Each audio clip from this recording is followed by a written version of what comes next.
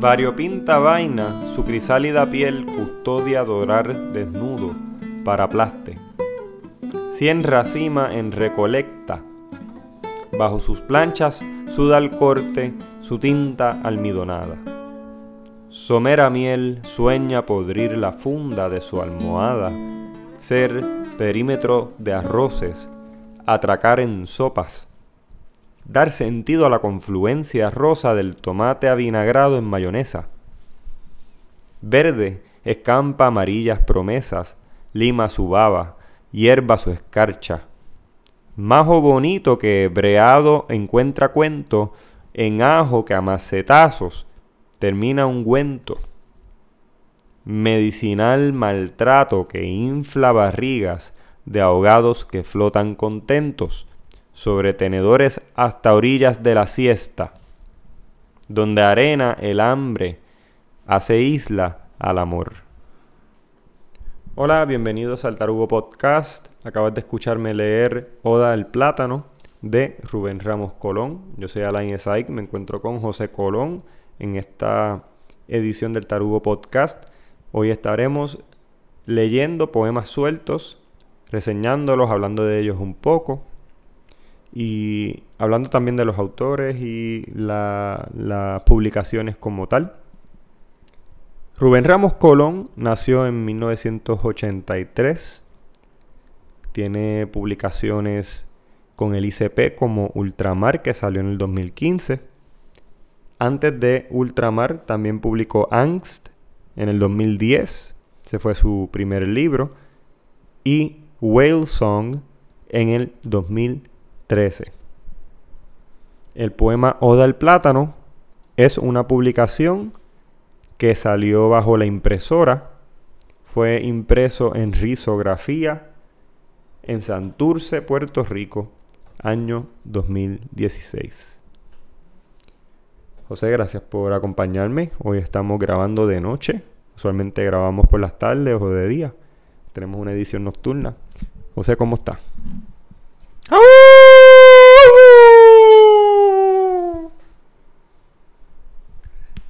José el lobo. Estamos muy bien contentos de volver a reunirnos para hablar un poco de poesía. Hoy de poemas sueltos. Publicaciones de diferentes, ¿no? De autores, pero únicas, no poemarios, sino poemas aparte. Y nada, tenemos una selección de varios poemas que han sido publicados en los últimos años. Y nada, gustoso aquí de compartir contigo y con el resto del público del Tarugo Podcast. Yeah. Pues en el día de hoy vamos a comenzar hablando sobre el poema de Oda al plátano. Pero vamos a también leer poemas de Nicole Delgado, que es una de las fundadoras y comanejadoras de la impresora. Leemos una de Nicole y tenemos otro del cantautor Joe Louis, que también está publicado con la impresora. Y al final tenemos un poema suelto de Isamar Anzalotta con Mesa editorial. Ese es el más reciente, se lo dejamos para el final. Fue publicado en el 2021.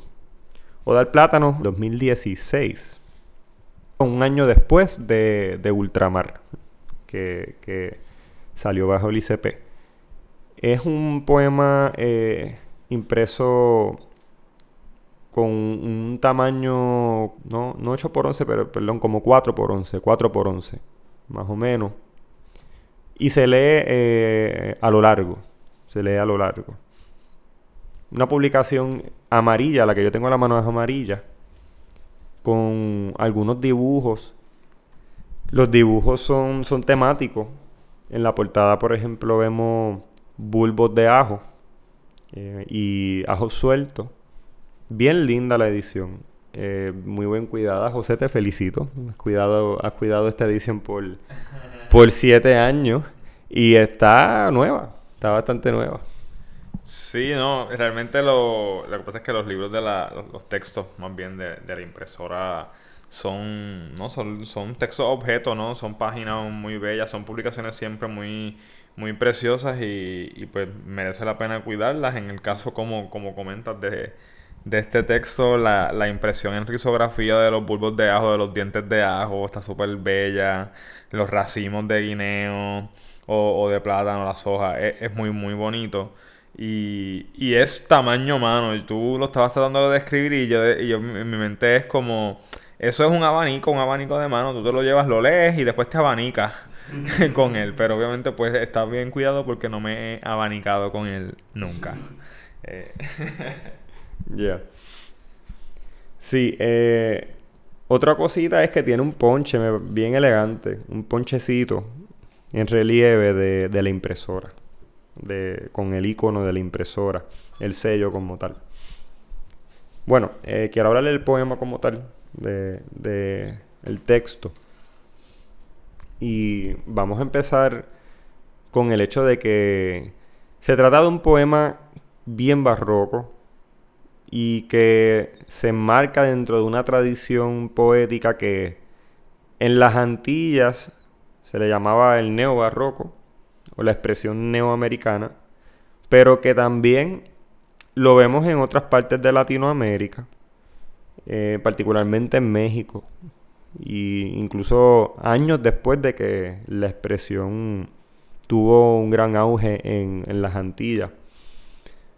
Esto no es decir que se limita a un periodo de tiempo particular. La expresión neobarroca, la expresión neoamericana, yo creo que se ha vuelto a representar, se ha vuelto a expresar en diferentes épocas del siglo XX, pero también en el siglo XXI. Estoy pensando en autoras, y quizás me estoy desviando un poco, pero estoy pensando en autoras, por ejemplo, contemporáneas de Brasil, como Diana Baptista, que también trabaja una expresión neobarroca que mezcla con el minimalismo. Y es bien interesante. Pero bueno, lo que quiero decir con eso es que el barroco ha tenido muchos revivals en la literatura antillana y latinoamericana.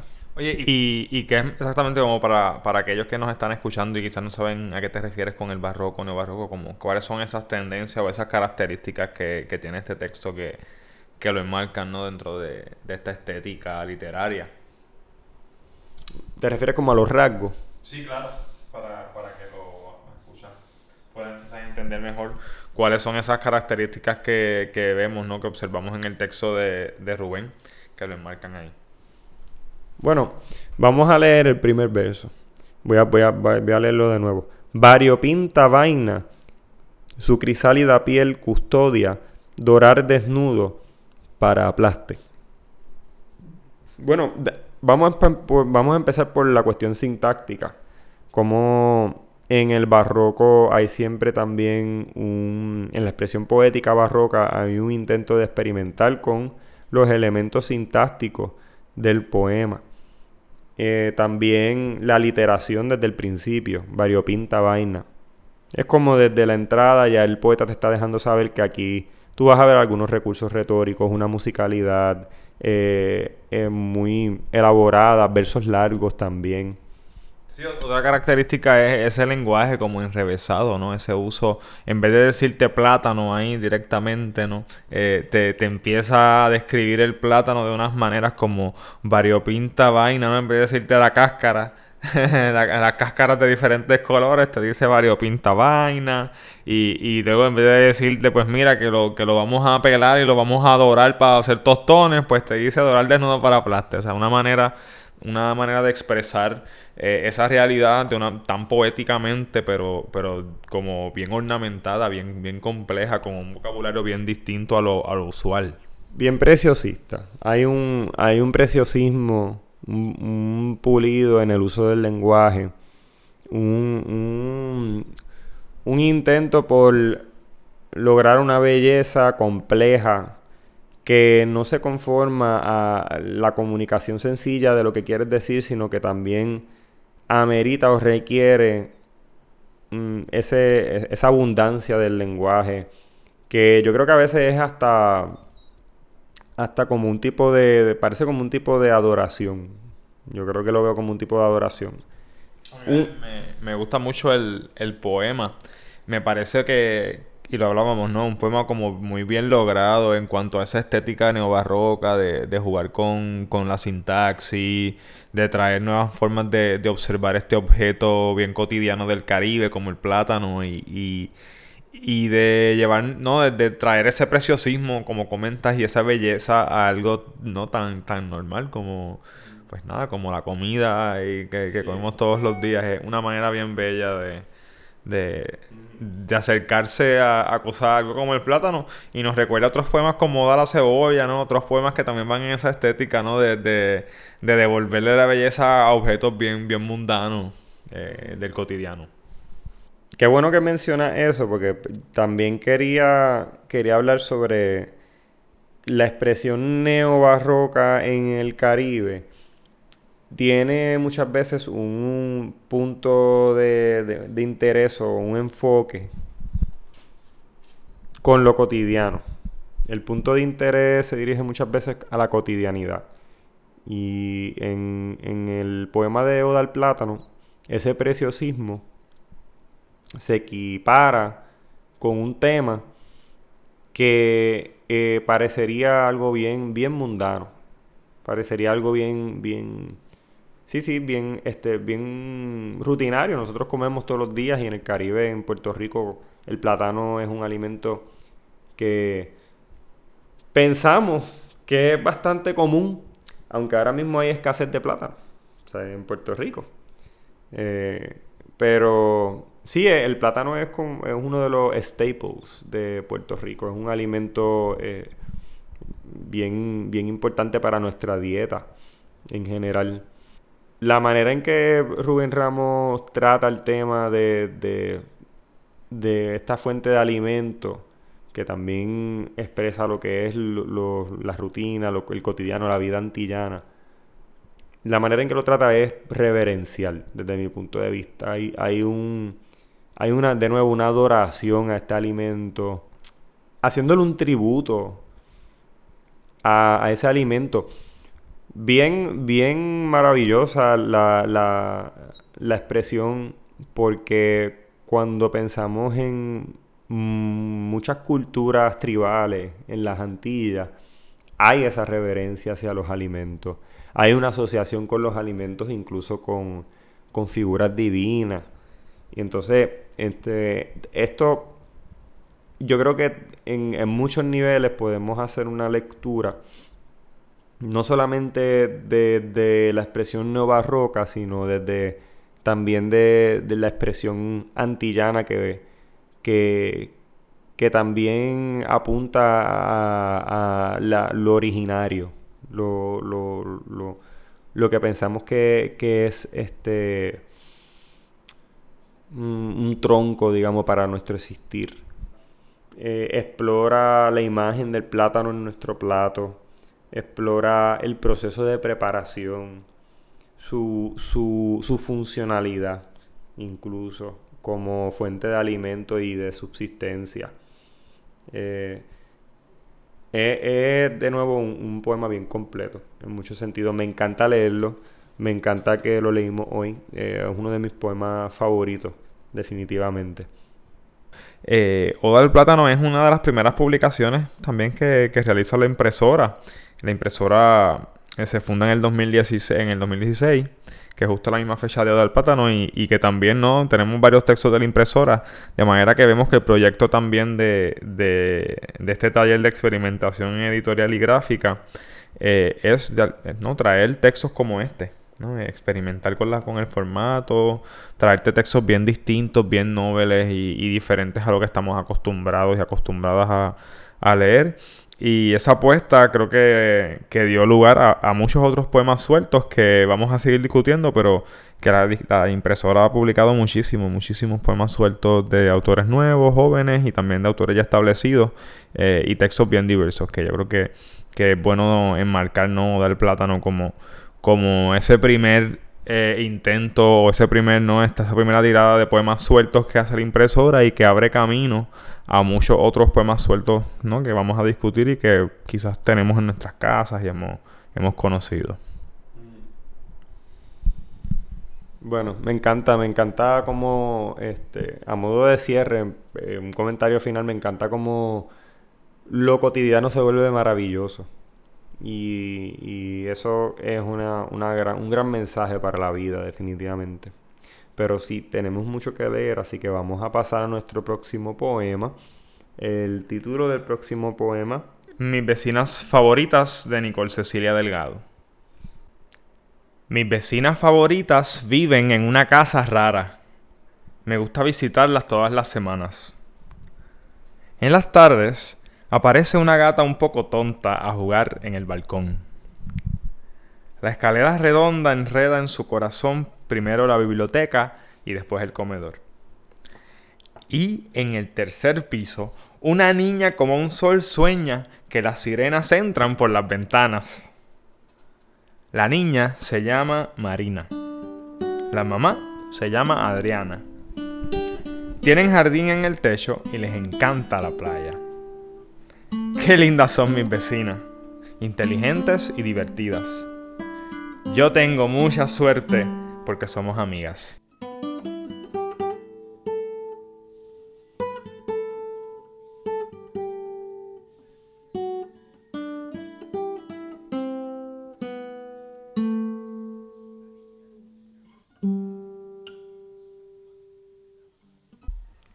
Gracias a José Colón por hacer la lectura de Mis vecinas favoritas por Nicole Delgado. Esto es un poema suelto publicado por la impresora en el año 2018, impreso en risografía y ensamblado a mano. Y como parte de este podcast también queremos integrar una conversación sobre la literatura infantil, ya que se trata de un poema suelto que podemos vincular a la literatura infantil. Y queremos hacer un comentario sobre lo que es el género de la literatura infantil, no solamente en Puerto Rico. Es importante aclarar la naturaleza del género, que la distingue. Pues tenemos aquí varios puntos que queremos compartir con ustedes, que pensamos que distinguen a la literatura infantil. Número 1, la literatura infantil tiene objetivos didácticos. Número 2, una audiencia específica, que usualmente se asocia con la previa o anterior a la juvenil. También tenemos número 3, integración de elementos interactivos, visuales, colores, juegos, sinestesia. Y a partir de esos 3 elementos, pues, y seguramente se pudieran añadir otros más, podemos visualizar y comprender mejor lo que es la literatura infantil. En el caso del poema suelto de Nicole Delgado, el poema está ensamblado de manera que es como es un poema objeto artesanal. Y me explico, el poema está dentro de una casa.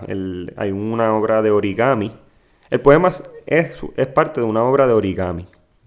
Y el papel está ensamblado de manera, plegado de manera que parece una casa. Además, la casa tiene ilustraciones, tiene un árbol, tiene como una niña sirena, tiene una ventana, un gato, una puerta, tiene varios elementos. Y en el medio, ¿verdad? Una vez tú abres la casa, abres el papel, tienes un poema, el poema de Mis vecinas favoritas. Entonces, José, vamos a empezar hablando de esos 3 puntos que mencioné, que son de la literatura infantil. O no sé si quieres hablar primero sobre el género de la literatura infantil en general. Comenzaría antes, quizás, mencionando un poquito de Nicole Delgado, ¿verdad?, que es la autora de este poema suelto del que estábamos hablando un poco. Nicole es poeta, ¿no?, y tiene sobre 20 libros de poesía, y además es una de las cofundadoras de la Impresora, que es una organización cultural que pues, trabaja publicaciones independientes en risografía.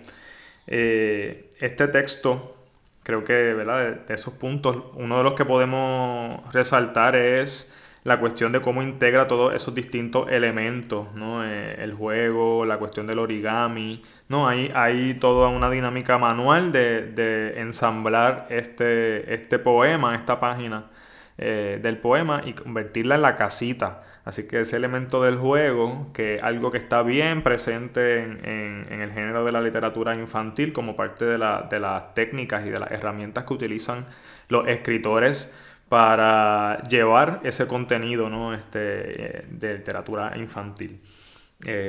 Por lo menos en este texto en particular, en este poema suelto, pues la cuestión del elemento psicomotriz, ¿no? De jugar con el papel, el elemento, como tú dices, sinestésico también, ¿no? De tú trabajar y tocarlo, ¿no? No solamente leer la página, sino también hacerla una casita con tus propias manos.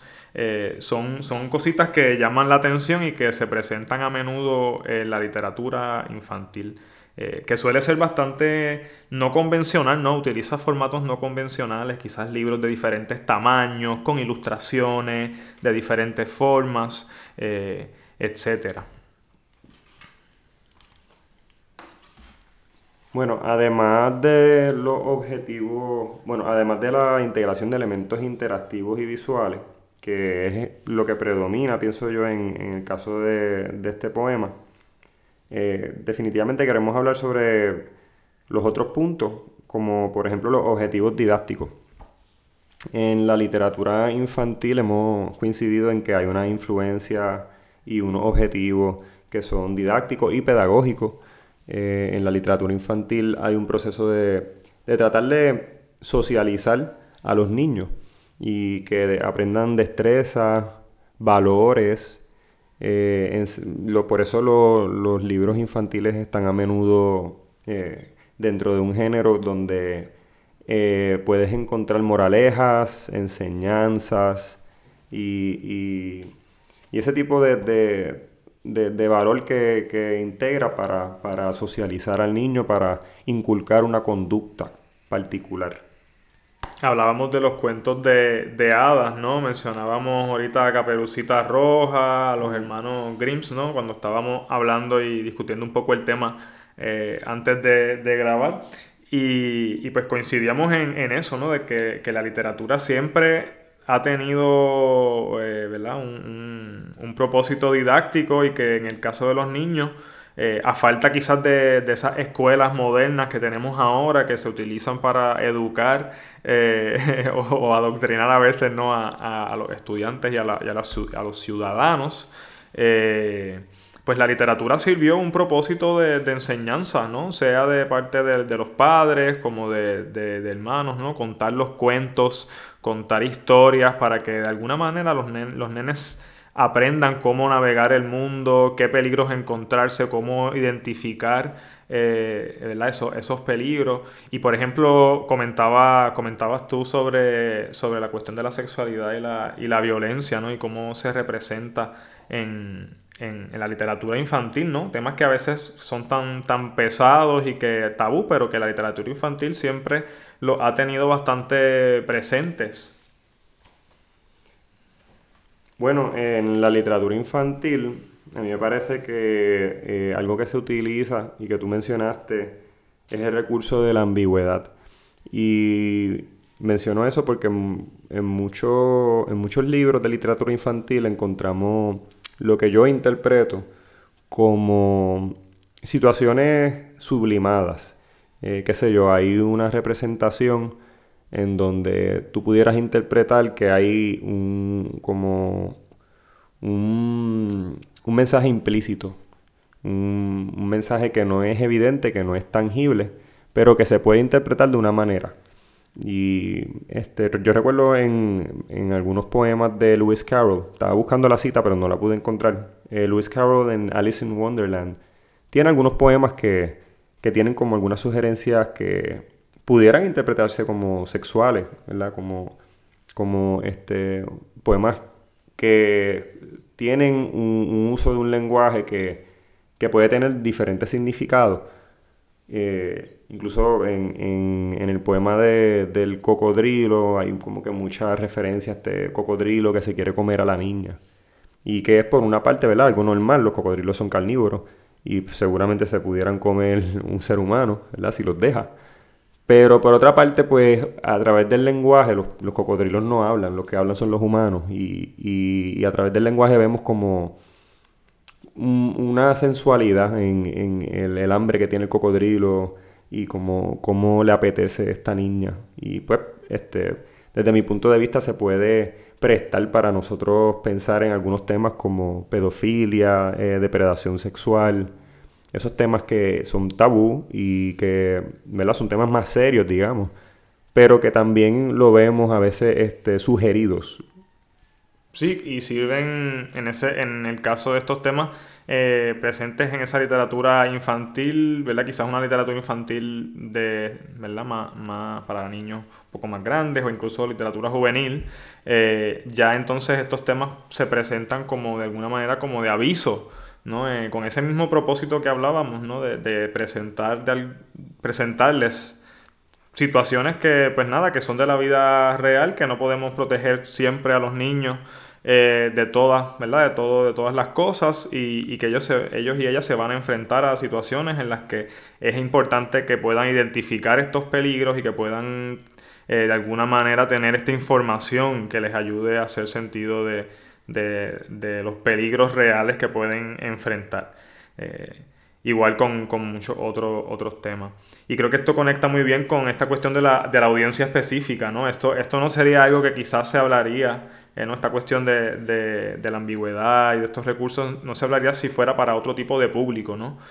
Así que la literatura infantil tiene bien presente siempre ese público e incluso se va diseñando a menudo estos textos según la edad, ¿no? Según las edades de los niños.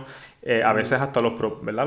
Las edades, las etapas en las que están en su desarrollo y cómo entonces esos mismos textos y esas experiencias con los libros y con la literatura ¿verdad? Son formativas también para ese público. Entonces es una relación distinta con la literatura, más de ir poco a poco formando a estos estudiantes y a estos niños para que más adelante puedan hacer su propia selección, ¿no? de textos, temas, ¿no? Porque igual la literatura infantil es bien, bien variada. Sí, sumamente variada. Y algo que me ha sorprendido es que mientras más hablo contigo, por ejemplo, más pienso que pues muchos de los disque requisitos, o más bien muchos de los rasgos que hemos mencionado y características de la literatura infantil, los vemos en otras formas de literatura también. Y no son exclusivos. Por ejemplo, el uso de la sugestión. Eso es algo que vemos en otro tipo de literatura, especialmente, por ejemplo, en la literatura simbolista, en la poesía. El uso de la sugestión es bien, bien normal. En el caso del libro, volviendo al poema de Nicole, mis vecinas favoritas, yo creo, ya que mencionaste lo que es la audiencia, creo que es un libro, un poema que yo lo ubicaría, no sé si estás de acuerdo conmigo, como entre los 6 7 años, quizá. Sí. 6 7 años. Es como una canción. Ujú. Y me da la impresión de que se puede cantar este poema. Tiene una melodía, una musicalidad, una rima que definitivamente te invita a ser cantado y quizás también ayuda a que las niñas y los niños, las niñas, desarrollen algún tipo de dicción, Sí, definitivo. posiblemente. Todas sus capacidades lingüísticas, Mejorar ¿no? su dicción, sí, sus capacidades lingüísticas. O sea que además de lo que tú mencionaste, lo psicomotriz, ¿verdad? Porque este poema te invita a hacer el ejercicio de hacer un origami. Ujú. Te da los cues, por decirlo así, de poder hacer esta casa bien bonita con un papel cartón, digamos, cuadrado, rectangular o de tamaño regular, 8,5 por 11. Y puedes hacer una casa y es bien interactivo en ese sentido, pero por otra parte, para colmo, en su interior tenemos un poema musical, un poema rico en melodía y en rima, que invita a que los niños lo canten o las niñas lo canten. Algo que también quiero mencionar, la designación de edad no necesariamente implica menos complejidad. A veces hacemos quizás la asunción o asumimos Asunción no es la palabra ahí que estoy buscando. Asunción es la Virgen María. Está bien, ese es el anglicismo, assumption. A veces asumimos que hispanofílico tú eres. Tú eres bien hispanofílico. Mi mirada estaba perdida. Embuste. Yo también, ¿verdad? Me da cringe cuando hago esas cosas, pero en verdad hay que ser libre. Pero bueno, la asunción no mariana, sino de assumption, de que la literatura infantil es menos compleja, está mal. La literatura infantil no tiene que ser menos compleja, ni tampoco implica un menor nivel de destreza. Al contrario, la literatura infantil es muy difícil. Hay muchos autores excelentes, grandes autores clásicos, que se distinguen por sus obras infantiles. Y bueno, podemos mencionar muchos, pero qué sé yo, El Principito, de Saint-Exupéry. ¿Así que se dice? Saint-Exupéry. Los libros de Dr. Seuss. Los libros de Dr. Robert Seuss. Dahl, Where the Wild Things Are. ¿Robert Dahl o Roald Dahl? Roald Dahl, Yo creo que Roald Dahl, sí. Roald Dahl, wow, sí. Roald Dahl, me encantaba leer a Roald Dahl. Hace tiempo no lo leo. Platero y yo, de Juan Ramón Jiménez. En Puerto Rico también podemos mencionar muchas obras. A mí de momento se me ocurre una que creo que es más juvenil, que es Terrazo, donde vemos Santa Claus va a la cuchilla. Ese libro también siento que es como de niños, pero es interesante esta discusión porque creo que muchos libros que consideramos literatura infantil en realidad son para todo el mundo y tú lo puedes leer a cualquier edad. Quizás están diseñados y escritos con una mentalidad pedagógica, como habíamos mencionado, o designado para la edad del niño, pero en realidad a cualquier edad son libros excelentes, buenos para leer y no transmiten menos, no transmiten menos de lo que transmitiría un niño. Sí, definitivo. Son textos con mucha profundidad.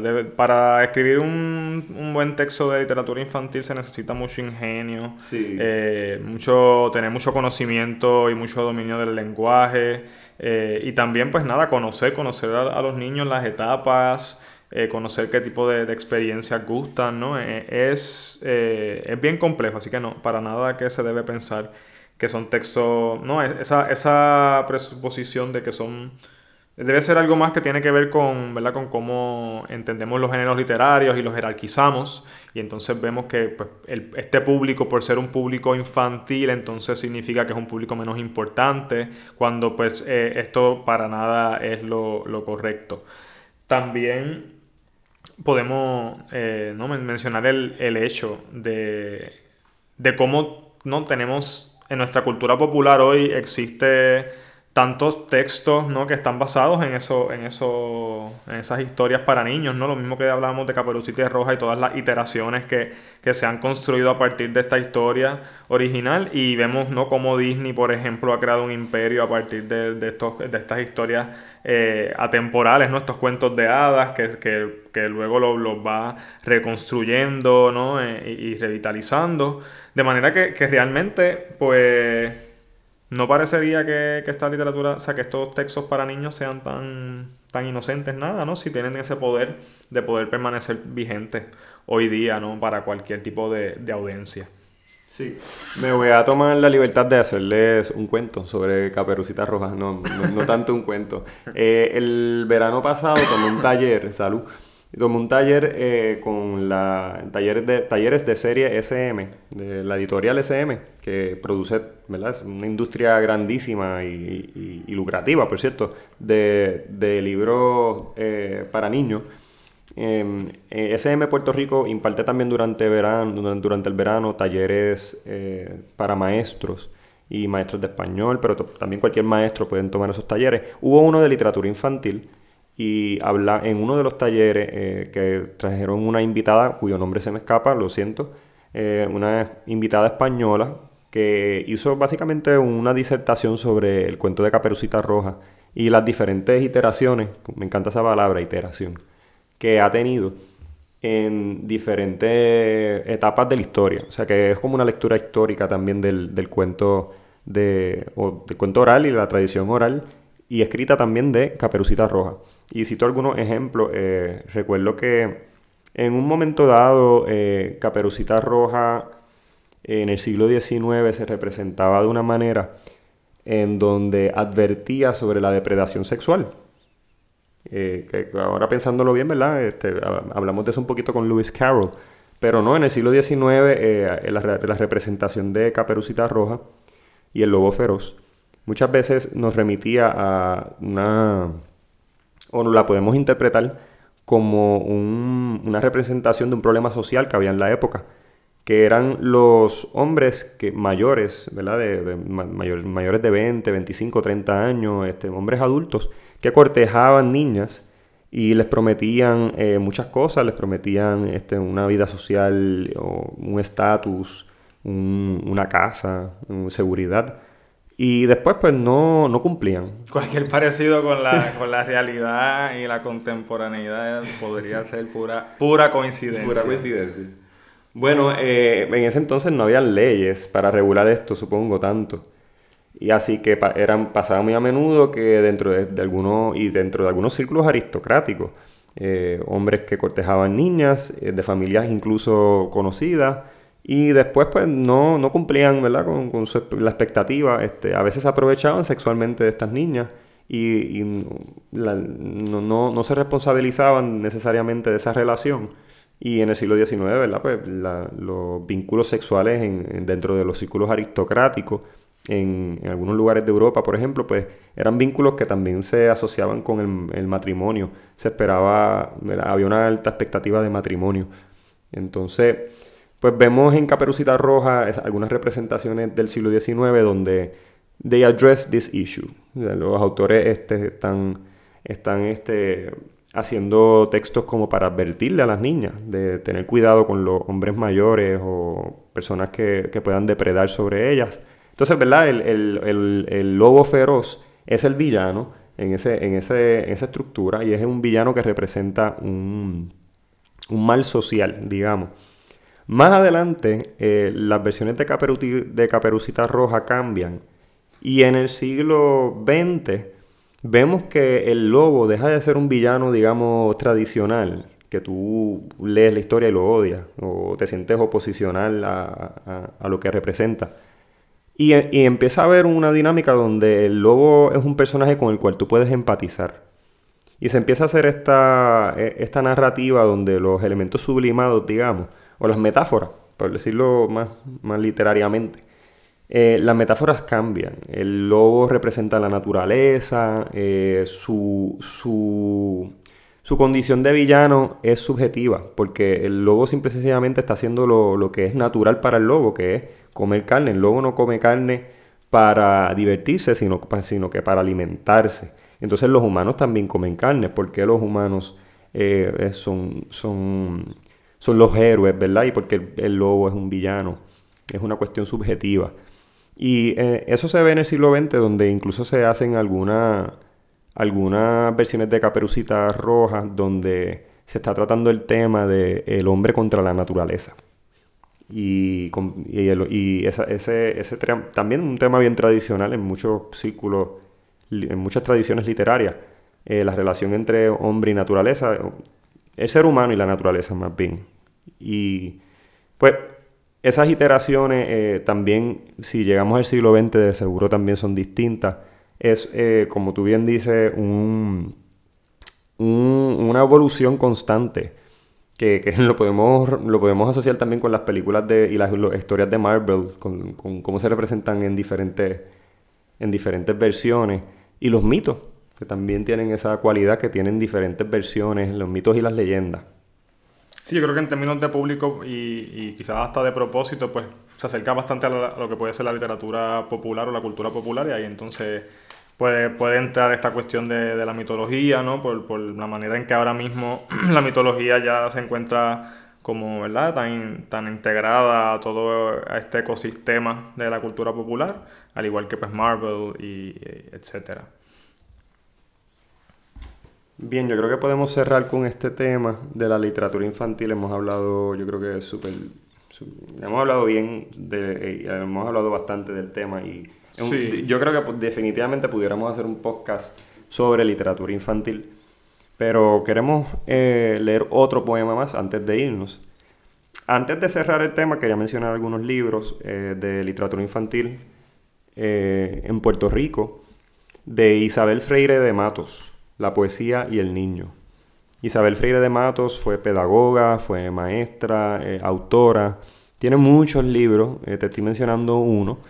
Tiene otro que se llama El cuento y el niño.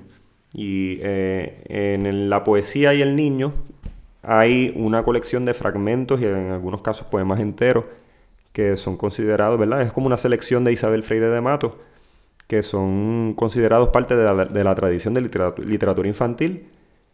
Y ella a lo largo del libro hace comentarios sobre los poemas, habla precisamente sobre por qué se considera literatura infantil, cuál es la función de algunos de los elementos, hace un análisis de estos poemas de literatura infantil. Isabel Freire de Matos, una excelente autora, la recomiendo mucho. José me mencionó ahorita de Elsa Tío, quien estuvo impartiendo talleres en la serie SM el verano pasado, en 2022. No me extraña. Elsa Tío es poeta, ¿no? También estudiosa de la literatura y ella tiene una trayectoria larguísima. Ella escribió sus primeros poemas cuando era una niña, así que era una niña poeta, que luego pues siguió desarrollándose en la literatura y hoy pues, es educadora, es promotora de la literatura. El texto, la rosa va caminando, es un poemario que recuerdo, ¿no? De ella, un texto, ¿no? Un formato bastante grande, el libro, con unas imágenes preciosas en una página glossy y el texto del poema, ¿no? En cada, ¿no? En cada una de las páginas, acompañado de esas imágenes. De manera que pues, ¿sabes? Tenemos una trayectoria de poesía infantil, y bueno, aparte de la poesía infantil, también teniendo en cuenta que en Puerto Rico a menudo se le enseña la poesía afroantillana y diferentes textos de nuestros poetas nacionales y nuestras poetas, ¿no? En las escuelas, ¿no? Bueno, no sé si todavía se enseñan, yo espero que de alguna manera sí, pero por ejemplo el Río Grande de Loíza o algunos poemas de Julia de Burgos.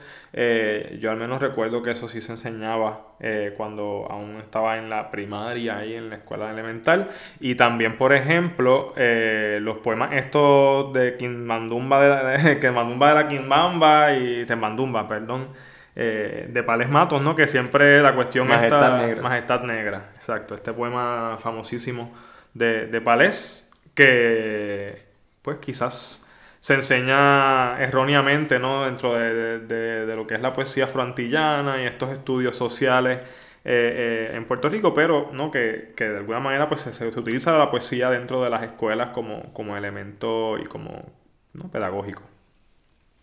Por último, quiero hacer mención de una poeta y autora que hemos mencionado anteriormente en el Tarugo Podcast y que tiene un libro de literatura infantil que yo leí también el verano pasado, me encantó y es muy bueno. El libro se llama El árbol revolucionario, de la autora Elisaura Rodríguez. El árbol revolucionario es una historia que también, semejante a lo que mencioné, al tema que mencioné anteriormente, habla un poquito sobre la relación entre la naturaleza y el ser humano y tiene una enseñanza, una didáctica, una moraleja sobre la relación entre el ser humano y la naturaleza. Creo que en Puerto Rico se está trabajando mucho literatura infantil, se está publicando muchos textos, de manera que les exhortamos a que vayan a su librería más cercana y exploren, o busquen también a través de páginas de Instagram, ¿no? Como por ejemplo Leo Libros, que también sabemos que trabajan la literatura infantil y que son básicamente bibliotecas o librerías para poder adquirir este tipo de literatura. Y la serie Barquito de Vapor. También. Que todos los años tienen siempre su competencia, su premio, y pues promueve, ¿no? la literatura infantil en Puerto Rico. Así que se está escribiendo literatura infantil y muy buena literatura infantil, así que deberíamos conocer un poco también sobre estas tendencias en la literatura. Me toca hacer el cierre de nuestra sesión de hoy. El último poema que se lee, o que voy a leer, se titula Jalta y la autora es Isamar Anzalotta. Isamar Anzalotta es junto a Alejandro Medina, la que se encarga de Mesa Editorial. Este poema es de Mesa Editorial y forma parte de la serie de poemas sueltos, publicados en el año 2021. Tanto Isamar como Alejandro Medina publicaron diferentes poemas en formato de poemas sueltos. Son hojas rectangulares largas que están hermosamente diseñadas con ilustraciones muy, muy sencillas, pero a la misma vez muy, muy finas y muy, muy, muy bonitas. Tenemos un poema que en la hoja parece que está insertado dentro de un chip. Parece como un microchip. Tiene la forma, ¿verdad? El fondo del poema está dentro de un enmarcado como que me recuerda a un microchip, como de esos que encuentras para guardar memoria. Así que muy, muy, muy lindo ese detalle. Y hay otros diseños que son como de losas criollas o diseños que quizás encontrarías en arquitectura. Bueno, el poema Jalta de Isamar Anzalotta. Puede parecer que moriremos en desventaja. Puede desaparecer la brisa de las cosas por su nombre. Puede que me turben las constancias, constelaciones de diosas animadas. Puedo estar desalambrada al borde como siempre, por los precipicios, colmada hasta el tope, inundada de fuentes de mercurio, de gases hasta la sien, de un montón de mierda hasta que la suelto, vomitando en el deseo cumplido de mis arrebatos ilusorios, de mis mejunjes traumados, del llanto eterno ese, eructando una muerte tras otra, botándolo todo sin el trauma, tartamuda, enmohecida de reinas, viendo las reinitas reírse, palpar mi gloria, ignorar la leche y la magnesia, botar el magnesio del mo, la tripa de la pulpa de las cosas, que son las cosas, y ahora la palabra. Gracias por escuchar al Tarugo Podcast. Feliz mes de la afrodescendencia y feliz mes de la mujer. Feliz mes de... ¡Wow! Que muchas cosas se celebran en este mes. De la poesía. También el Día Internacional de la Poesía fue durante el mes de marzo. Gracias por sintonizar. Estén pendientes a nuestras redes. Tenemos ahora nuestra página en Apple Podcast, en Spotify, en SoundCloud y en la página oficial del tarugo.net, donde se encuentra además el blog, donde publico muchos de mis propios poemas. Y bueno, que pasen una excelente tarde, mañana, noche, a la hora que esté escuchando. Hasta la próxima.